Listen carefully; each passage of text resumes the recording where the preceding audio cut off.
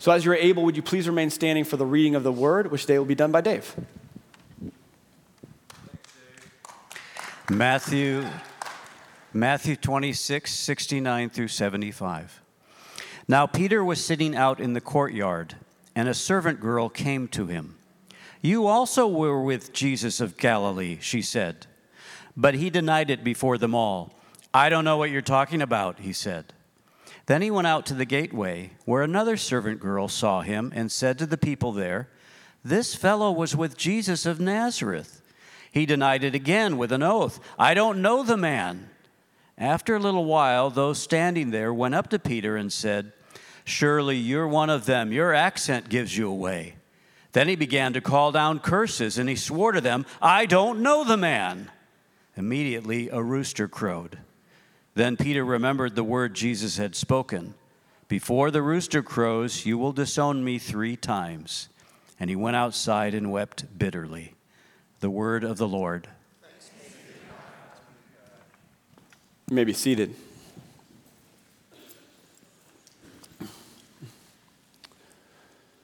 Well, I am here today to help us know the 3 steps we need to take for failure. Now, I know oftentimes you can find in TED Talks or, out in different seminars on YouTube, you can find all the keys to success. People have written about how to gain finances, how to win friends, how to do all these different things that lead to success in life. But you know what? Not enough people are talking about how to fail. So we're going to cover that here today and now. I will give one path to success at the end as well. Spoiler alert, by the way, it is Jesus. Jesus is the answer. He is the path to success, the path to life. And so you can just write that in there. We'll get to that. But what we've been doing through these last 3 weeks and into today, we've been focusing on Jesus in the last week of his life. And so we have been in a series called The Passion, where we are looking at the Passion Week, which is the last week of Jesus' life. And so we're seeing all these examples of who Jesus is and what he has done and really demonstrating what he has done for us and preparing our hearts for the resurrection, for Easter Sunday as we celebrate the resurrection together. And so we looked 3 weeks ago, we looked at Jesus' triumphal entry. That would happen on what is known as Palm Sunday, which would be today in the church calendar. Today is Palm Sunday. And we saw that Jesus came and he was declared king and he was declared Messiah, the promised one, the one they'd been waiting for. And while these things are true, he also demonstrated that their view of King and Messiah might have been a little bit off. That he was also the Lamb of God who would give himself as a sacrifice for the world. And then we looked at Jesus' anger as he entered Jerusalem. He entered the temple and he began to flip over tables and cleanse the temple. But we saw really that he didn't just come to cleanse the temple. He came to cleanse the world of sin. And last week we looked at the sorrow and the grief that Jesus experienced as he was praying in the Garden of Gethsemane, getting ready to face the cross, where he knew he would bear the cup of God's wrath for us so that we could receive the cup of life. And yet in doing so, in this great moment of pain, in this great moment of hurt, of anguish, he cried out, "Father, not as I will, but your will be done." And he demonstrated perfect submission to us. And so today what we're going to do is we're going to kind of zoom out a little bit and we're going to take a look away from the main character, which is Jesus, and we're going to look at, let's just call him a supporting actor in the person of Peter. Because while, of course, we want to model our lives after Christ and we want to be like Christ and we want to know Christ, we also need to realize that oftentimes we're the person standing on the side. And we need to realize that when left to our own ways, we are going to fail in ways as Peter did. And so hopefully we'll see how Peter failed and we'll see really how maybe we can guard our hearts against that. Or if you want, we can find out just how to fail and we can make sure that we do that well together as well. Peter, we saw in the passage we just read, we saw this denial. And if you know the story, you know that this is really the ultimate failure on Peter's part in his relationship with Christ.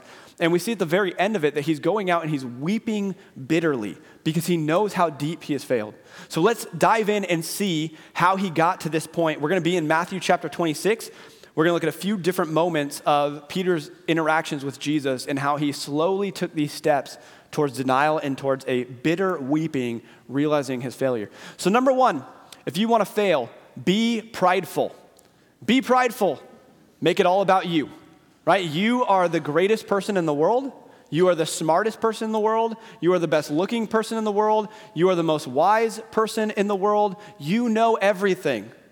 Now, I know some of you are nudging your spouse and you're saying, see, he told me that this is true, right? But if you want to fail, be prideful. Just assume that you know what's best and assume that Jesus' words about you probably are not correct.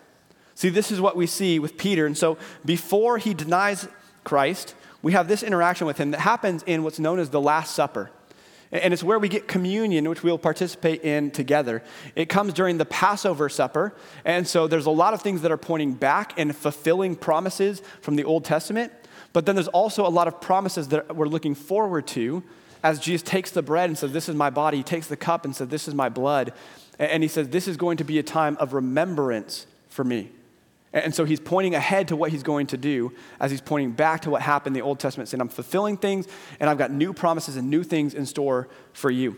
And then he has this interaction with Peter and the other disciples. It says in verse 31, then Jesus told him, this very night you will all fall away on account of me. For it is written, I will strike the shepherd, and the sheep of the flock will be scattered. Now that's a prophecy from the prophet Zechariah. And so again, Jesus is saying, hey, I'm fulfilling prophecy. I am the Messiah. I am the one you've been waiting for. But after I have risen, I will go ahead of you into Galilee. Now, this really probably should have been the moment the disciples focused on. Here's Jesus talking about how he's going to die, how they're going to scatter. But then he says, by the way, I'm coming back. I'm going to be risen again. And I'm going to meet you again in Galilee. He says our relationship is not going to be done. Our time together is not going to be done. I'll be restored and we'll be back together again. But instead of focusing on the hope and the promise, they instead focused on the moment where he said, you all will be scattered. Here's your failure. So instead of looking at his success, Jesus' success, they focused on him calling out their failures and said, no, that can't be right. So it says that Peter replied, even if all fall away on account of you, I never will. Truly, I tell you, Jesus answered, this very night before the rooster crows, you will disown me 3 times. But Peter declared, even if I have to die with you, I will never disown you. And all the other disciples said the same. You know, I used to look at this moment and read the story as an example of a time where Peter said the right thing, did the noble thing, the honorable thing, even if he was wrong about where he was ultimately going to end up. Because I saw this as Peter trying in a way to comfort Jesus. Trying to say, no, there's no way that I would ever deny you. There's no way that I would fall away. Jesus, I would die for you. I mean, that feels very comforting if a friend, a loved one comes and says, listen, I'll never leave you. I would die for you. It sounds comforting. But what we actually see in this passage is there's this moment of disbelief from Peter. There's a lack of trust here. Jesus is saying, here's something that is true about you. Here's something that's true about the disciples. And Peter's saying, nuh-uh, not true of me. Maybe the rest of these guys, but there's no way I would. He's saying, I don't believe what you're saying about me. Now, the correct response here actually would have been for Peter to say, oh, Jesus, forgive me. I can't imagine that I would do such a thing. I feel like I would be willing to die for you, but I trust your words. Jesus, give me the strength to overcome my weakness. Give me the strength to do what you've called me to do. Help me so that I don't fail, so that I don't fall away, so that I can be a comfort, so that I can be present with you. Give me the strength because apparently I can't do it on my own. That's how Peter should have responded. But instead, he chooses disbelief. Instead, he chooses a lack of trust. Instead, he chooses to put himself and his ideas of himself over the words of God. And this can happen for Christians. In our spiritual walk, there are times where we think that we keep too low of a view of God's word and too high of a view of ourselves. You know, I was challenged this week thinking about this passage and thinking about ways that I have done this in my life. As a matter of fact, I had one of these sort of come to Jesus moments last night where I was getting some work done and I'm working on things, and it's just a busy time around the church, and I've got a lot of things that I need to do, and so I've got a lot of work to do. And so even like at the beginning of this week, I talked to my wife and I was like, hey, babe, like I have a lot to do, like just so you know, like Friday and Saturday, they're probably gonna be work days. I'm gonna have to spend time each of those days getting some work done, getting some stuff done. Like that's just what I have to do. And so I'm kind of going over the message last night and just making sure it stays fresh. And as I'm reading these words and I'm thinking about Peter's pride and the way he said, oh, that's not true for me. I'm thinking about places in Scripture, like in Exodus, where it talks about how we are all called to have a Sabbath. We're all called to do our work in 6 days and have a day of worship and rest. And I'm literally thinking about this and preparing this idea as I'm working throughout my possible day off, saying, you know, God, I hear your words, and I hear that there's a need for a Sabbath, but maybe you didn't know how busy I was going to be this week. Like maybe you didn't know all the things that I needed to get done.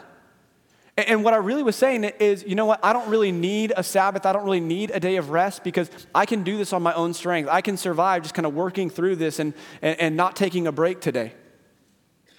I was doing the same thing as Peter. I'm saying, I hear your words, but it's not true of me. I've done this with my finances before. For years, I struggled with tithing, where I believed that tithing was good. I believed that it was something that God called us to do, but I looked at my finances and said, well, I can't do that. It was one of those moments where I was like, hey, God, if you want me to tithe, you need to give me more money. Not the correct response, by the way. And so for years, I struggled with this, and it was about 12 years ago that I came to a point where I was saying, hey, you know what? I have not been faithful in my tithing because I've not been faithful to place myself under the word of God and trust that he will provide in the way that he says he will. And so finally there was this moment where God said, hey, Ryan, you need to trust me with your finances. You need to trust me with all of your life. I'm going to be honest that there's one that is really easy to kind of fail to put ourselves under. And, you know, the Bible tells us that the second greatest commandment is to love your neighbor as yourself. And when it talks about neighbor, it basically is anyone we come in contact with. It's any other person. It's any other person made in the image of God, which is all people. And so the Bible calls us to love everybody always. And that's really easy to talk about. It's really easy to think about, especially when I'm thinking about close friends and family and people that I really like.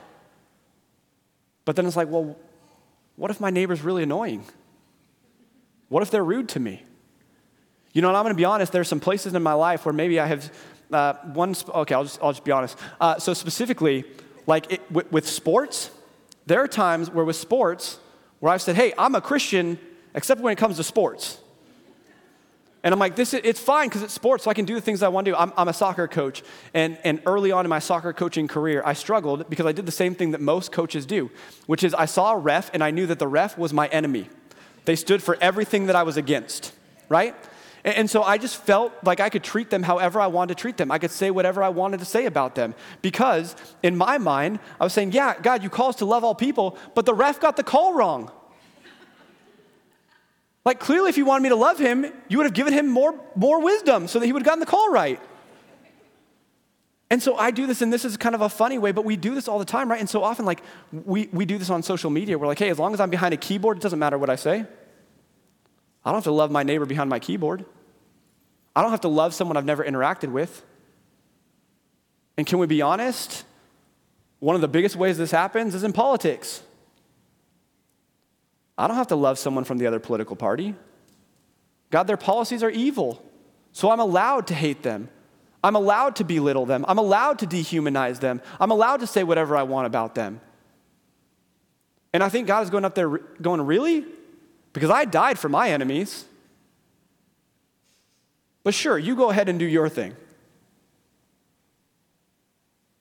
No, we need to place ourselves under the word of God, fully submitting to his plan for our lives. And yes, it's going to be hard sometimes. It's going to be hard many times. But we have to trust that God's way is right, that God's way is worth it. And so when we live in pride, then we quickly take the second step of failure, which is to distance ourselves from God. If you want to fail, keep God at a distance. This is what Peter began to do. Right after this moment of pride, we see another example where he thinks, I can do this on my own. God, you stay over there. I got this. As a matter of fact, it's in the passage we read last week in verse 40 of Matthew 26. Jesus is praying. He's invited Peter, James, and John to come and pray with him. And it says, then he returned to his disciples and found them sleeping. Couldn't you men keep watch with me for 1 hour, he asked Peter. Watch and pray so that you will not fall into temptation. The spirit is willing, but the flesh is weak. And Jesus is saying to Peter, Peter, you're giving up on prayer? You're giving up on a relationship with God? You need prayer. You need to press into relationship right now. Things are getting tough. You need more of God. You need more time with him. He's saying, listen, here's what prayer does, right? Watch and pray. Prayer gives us correct perspective. He says, pray so that you won't fall into temptation, because prayer resources us against the attacks of the enemy. He says the spirit is willing, but the flesh is weak. Prayer gives us strength. And what we do as Christians is sometimes we think, yeah, I'll pray, I'll read my Bible, I'll come to worship, I'll spend quiet time with God, as long as nothing else is going on. But I mean, if I get up in the morning and I'm tired, I'm just going back to bed, I'll spend time with God tomorrow. If I get up and I decide, you know what, I'd rather work out instead, God will be there eventually. I'll get to him at some point. I'm not going to pray because I got this on my own. I can do this on my own strength. I'm capable. I'm fine. I'm not going to come to worship because there's a football game on, or I want to go bake something, or I just want to get away for a little bit. And we start doing this where we start pushing God away because he's not convenient for us. But there's another way that we keep God at a distance, and Peter did it here. See, Jesus is arrested and he's going before the courts. And it says in verse 58, but Peter followed him at a distance, right up to the courtyard of the high priest. He entered and sat down with the guards to see the outcome. So Peter literally kept Jesus at a distance. Why? Because things were getting difficult. Things were getting challenging. Jesus was facing trial. Jesus is going to the cross, and Peter thought, you know what? This is getting a little too messy. It's getting a little too challenging. And so he began to push Jesus away rather than pulling into that relationship. He began to keep him at a distance rather than pursuing intimacy. And the reality is that we live in a Western American culture that more and more is looking down upon the Christian faith. It's becoming harder and harder to be a follower of Christ because there are more and more people who will tell you that it's just made up, that it's hateful, that it's all these different things. And so there are times where we as Christians, we think, hey, I'm going to go into a space and I'm just going to act the way they do. I'm going to live like them. I'm going to be like them. I'm going to talk like them. I'm going to sound like them. I'm going to think like them. I'm just going to do everything they do. And that way, no one will be offended. And in doing that, what we're doing is we're keeping God at a distance. We're saying, hey, stay at church. I'll come see you at church. But outside of this place, I need to be seen as something else. And so if you want to fail in your relationship, keep God at a distance. Keep him at a distance. Because then what happens if we live into pride, if we keep God at a distance, then the third part becomes really easy, which is to deny, deny, deny. We deny the existence of God. We deny his power, his strength. We deny his presence in our life, and we deny that we are following him. And this is what Peter did as well. It says in verse 69 that Peter was sitting out in the courtyard, and a servant girl, let me read that again, a servant girl came to him. You also were with Jesus of Galilee, she said, but he denied it before them all. I don't know what you're talking about, he said. See, here's an example where Peter is afraid of a servant girl. He's denying the power of Christ to the powerless around him. And the truth we should see here is not that we should deny Jesus to the powerful people in our world, but it's to understand that every person in this world is powerless in comparison to Christ. Every person in this world is like the servant girl in that culture at that time. They have no power over our souls. They have no power over our eternities. And yet here Peter is saying, I never knew him, because he's afraid of the powerless. It says, then he went out into the gateway where another servant girl saw him and said to the people there, this fellow was with Jesus of Nazareth. He denied it again with an oath, "I don't know the man." And after a little while, those standing there went up to Peter and said, "Surely you are one of them. Your accent gives you away." Then he began to call down curses, and he swore to them, "I don't know the man." And so here, Peter is with every strength that he can find, saying with every fiber of my being, "I don't know the man. I swear on everything that I can. I don't know him. I have no relationship with him. I'm not associated with him." And in the most powerful way possible, Peter denies Christ for the third and final time. And it says, immediately a rooster crowed. And then Peter remembered the words Jesus had spoken, "Before the rooster crows, you will disown me 3 times. And he went outside and he wept bitterly. See, in this verse, in verse 75 here, we see that Peter has realized his failures. He's realized his mistakes. He's realized the depth of his sin. And he weeps bitterly. He doesn't know what else to do. He's broken. He's crushed. And I want us to understand that when left on our own, we would all be like Peter. Peter had more reason to believe, more reason to be confident, more reason to affirm Jesus than anyone else. He saw Jesus walk on water. He saw Jesus feed 5,000 with one kid's lunch. He saw Jesus transfigured on a mountain, showing his divinity before them. He saw Jesus bring people back from the dead. And yet on his own strength, by his own ways, he denies Christ. And when left to our own ways, we will do the exact same thing. And this is why Matthew chapter 27 exists. This is why the cross exists. It's because left on our own, every person will fall short. We have all sinned and fall short of the glory of God. And the wages of sin is death. And in this moment in Luke's gospel, it tells us that when Peter denied Christ that third time and the rooster crowed, that Jesus made eye contact with Peter. And I don't think that Peter looked at Jesus and he was like, I told you so, right? This was a moment of love. It was a moment of compassion. It was a moment to say, Peter, you said you were going to die for me, but I'm going to die for you. It was Jesus saying, yes, I'm broken over your sin that you would deny me, but also I love you so deeply that I'm going to give my life for you. And this is what Jesus does for each and every one of us. See, the Bible tells us that there are 2 paths we can take. There's God's path and there's the enemy's path. And in John 10:10, Jesus says that the enemy's path, his goal is to steal, kill, and destroy. But Jesus says, I've come that they may have life and have it to the full.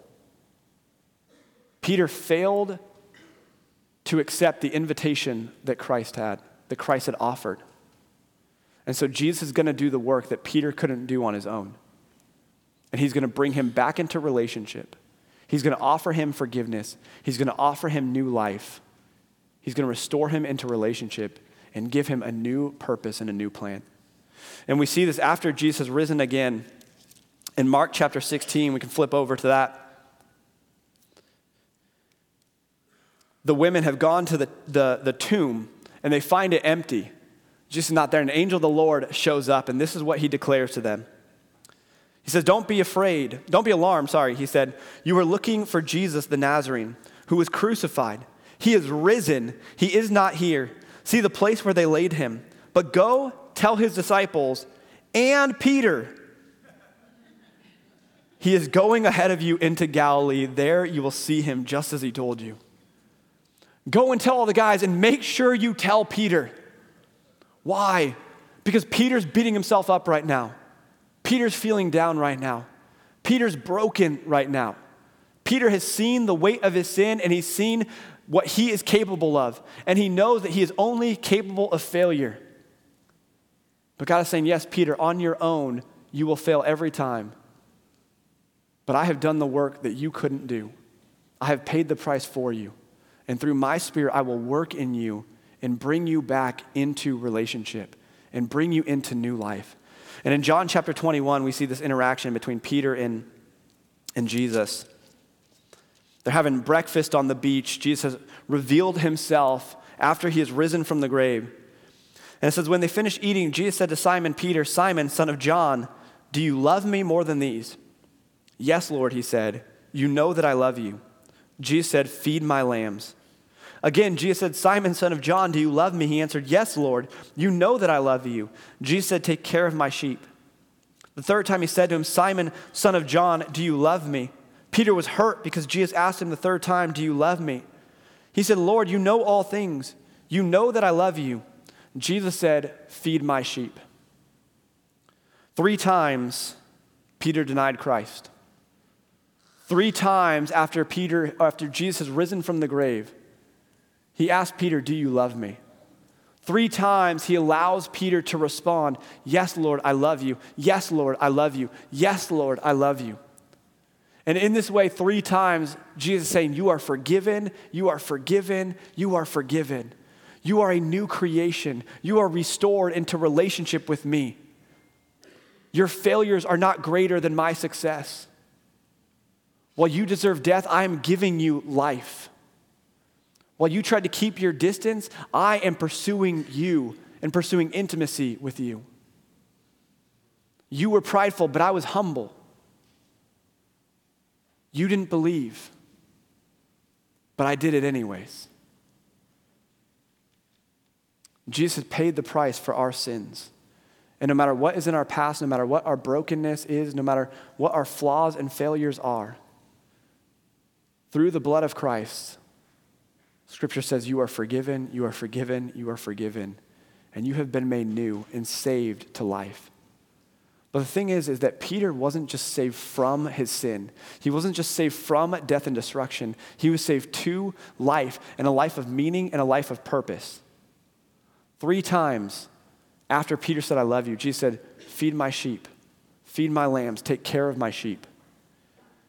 He's saying, "Peter, not only are you forgiven for your mistakes, but I want you to know that I still have a plan for you. You still have a purpose. You have meaning. You have value. You have worth. You are going to be a kingdom builder. I'm still inviting you into the plans I have for this world, for how I'm going to redeem people, restore people, forgive people. You are going to be the light in the world. Peter, you're not disqualified because I qualified you. I paid the price so that you could have a purpose again." And this is what God has in store for each and every one of us. He forgives us from our sins. He saves us from death and destruction. And he saves us to life and life to the full, a life of meaning where he says, now you go and make fully committed followers of Jesus Christ. Go and make disciples. Go and tell the world the good news. And so, church, we have a perfect opportunity this week to rejoice in the grace of God and the gift that he has given to us.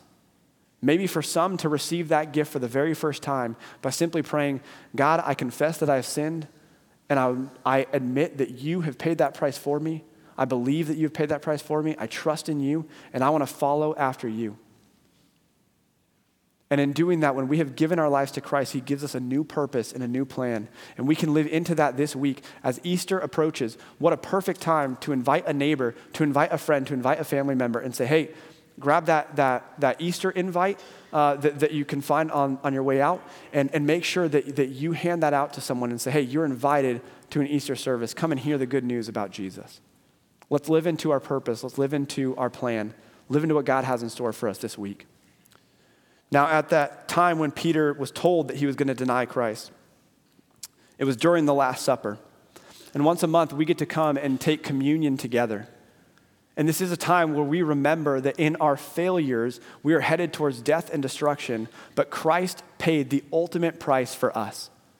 And so when we come and we receive the elements, we are receiving that promise, that gift of grace of saying, yes, Jesus, you did this for me. Your body for me, your blood that was shed for me. And we give him praise, but we also are declaring that message to one another and to all who would see. And so as you receive communion today, would you remember that yes, on our own, we have sinned and fall short of the glory of God, but Jesus paid the price for us. And so we can have life and a life of purpose and a life of meaning through him. And would we be filled up by Christ so that we can go out into the world and to shine his light for all to see. Now, as we take communion today, just a couple of logistical reminders. First is if you would exit out the left side of your row, on the left side of your row, come down, and then you can receive the elements, and then you can enter back in on your right-hand side. That's just going to help everything move in the right direction to make it as smooth as possible. I also want to remind you that communion is a time for those who have already put their trust in Jesus Christ. And so if you want to do that today, right now, then I pray that you would do that and come receive communion. If you're in here and you're not a follower of Christ and you're just checking things out, praise God. We are so excited that you are with us. I just want to tell you that this is a time where I would encourage you just to observe and just to see what's happening here, because the Bible makes it clear that we are to take this time seriously as believers, and it's time for us to commune with our Heavenly Father. And so let's make sure that we come with the right hearts, the right minds, the right attitudes as we come and receive communion together. So let me pray, and then we'll receive the elements. Heavenly Father, we thank you for your word that tells us the truth about who you are and what you've done for us. God, I thank you that you have put in your word the example of Peter, the example that really is all of us. That when we try and do things on our own, when we live out of a place of pride, when we keep a distance from you, we are always going to fall short. We are always going to fail. We're going to end up denying you before man. But God, that you give us second chances and third chances and as many opportunities as we need. God, you paid the price for our sins that we never could, and so for that we give you thanks. You restored us back into relationship with you, and for that I give you thanks. And you give us a purpose and meaning, and I give you thanks for that as well. And so God, I pray that during this time of communion that you would meet with us here, that you would fill us up with your love, with your spirit, with strength, so that we can live the life that you had called us to live. God, apart from you, we are nothing. And so we just pray that everything about us would be fully devoted to you, fully committed to you. We love you, Jesus, and we thank you for the sacrifice you made for us. And we pray these things in your Son's name. Amen.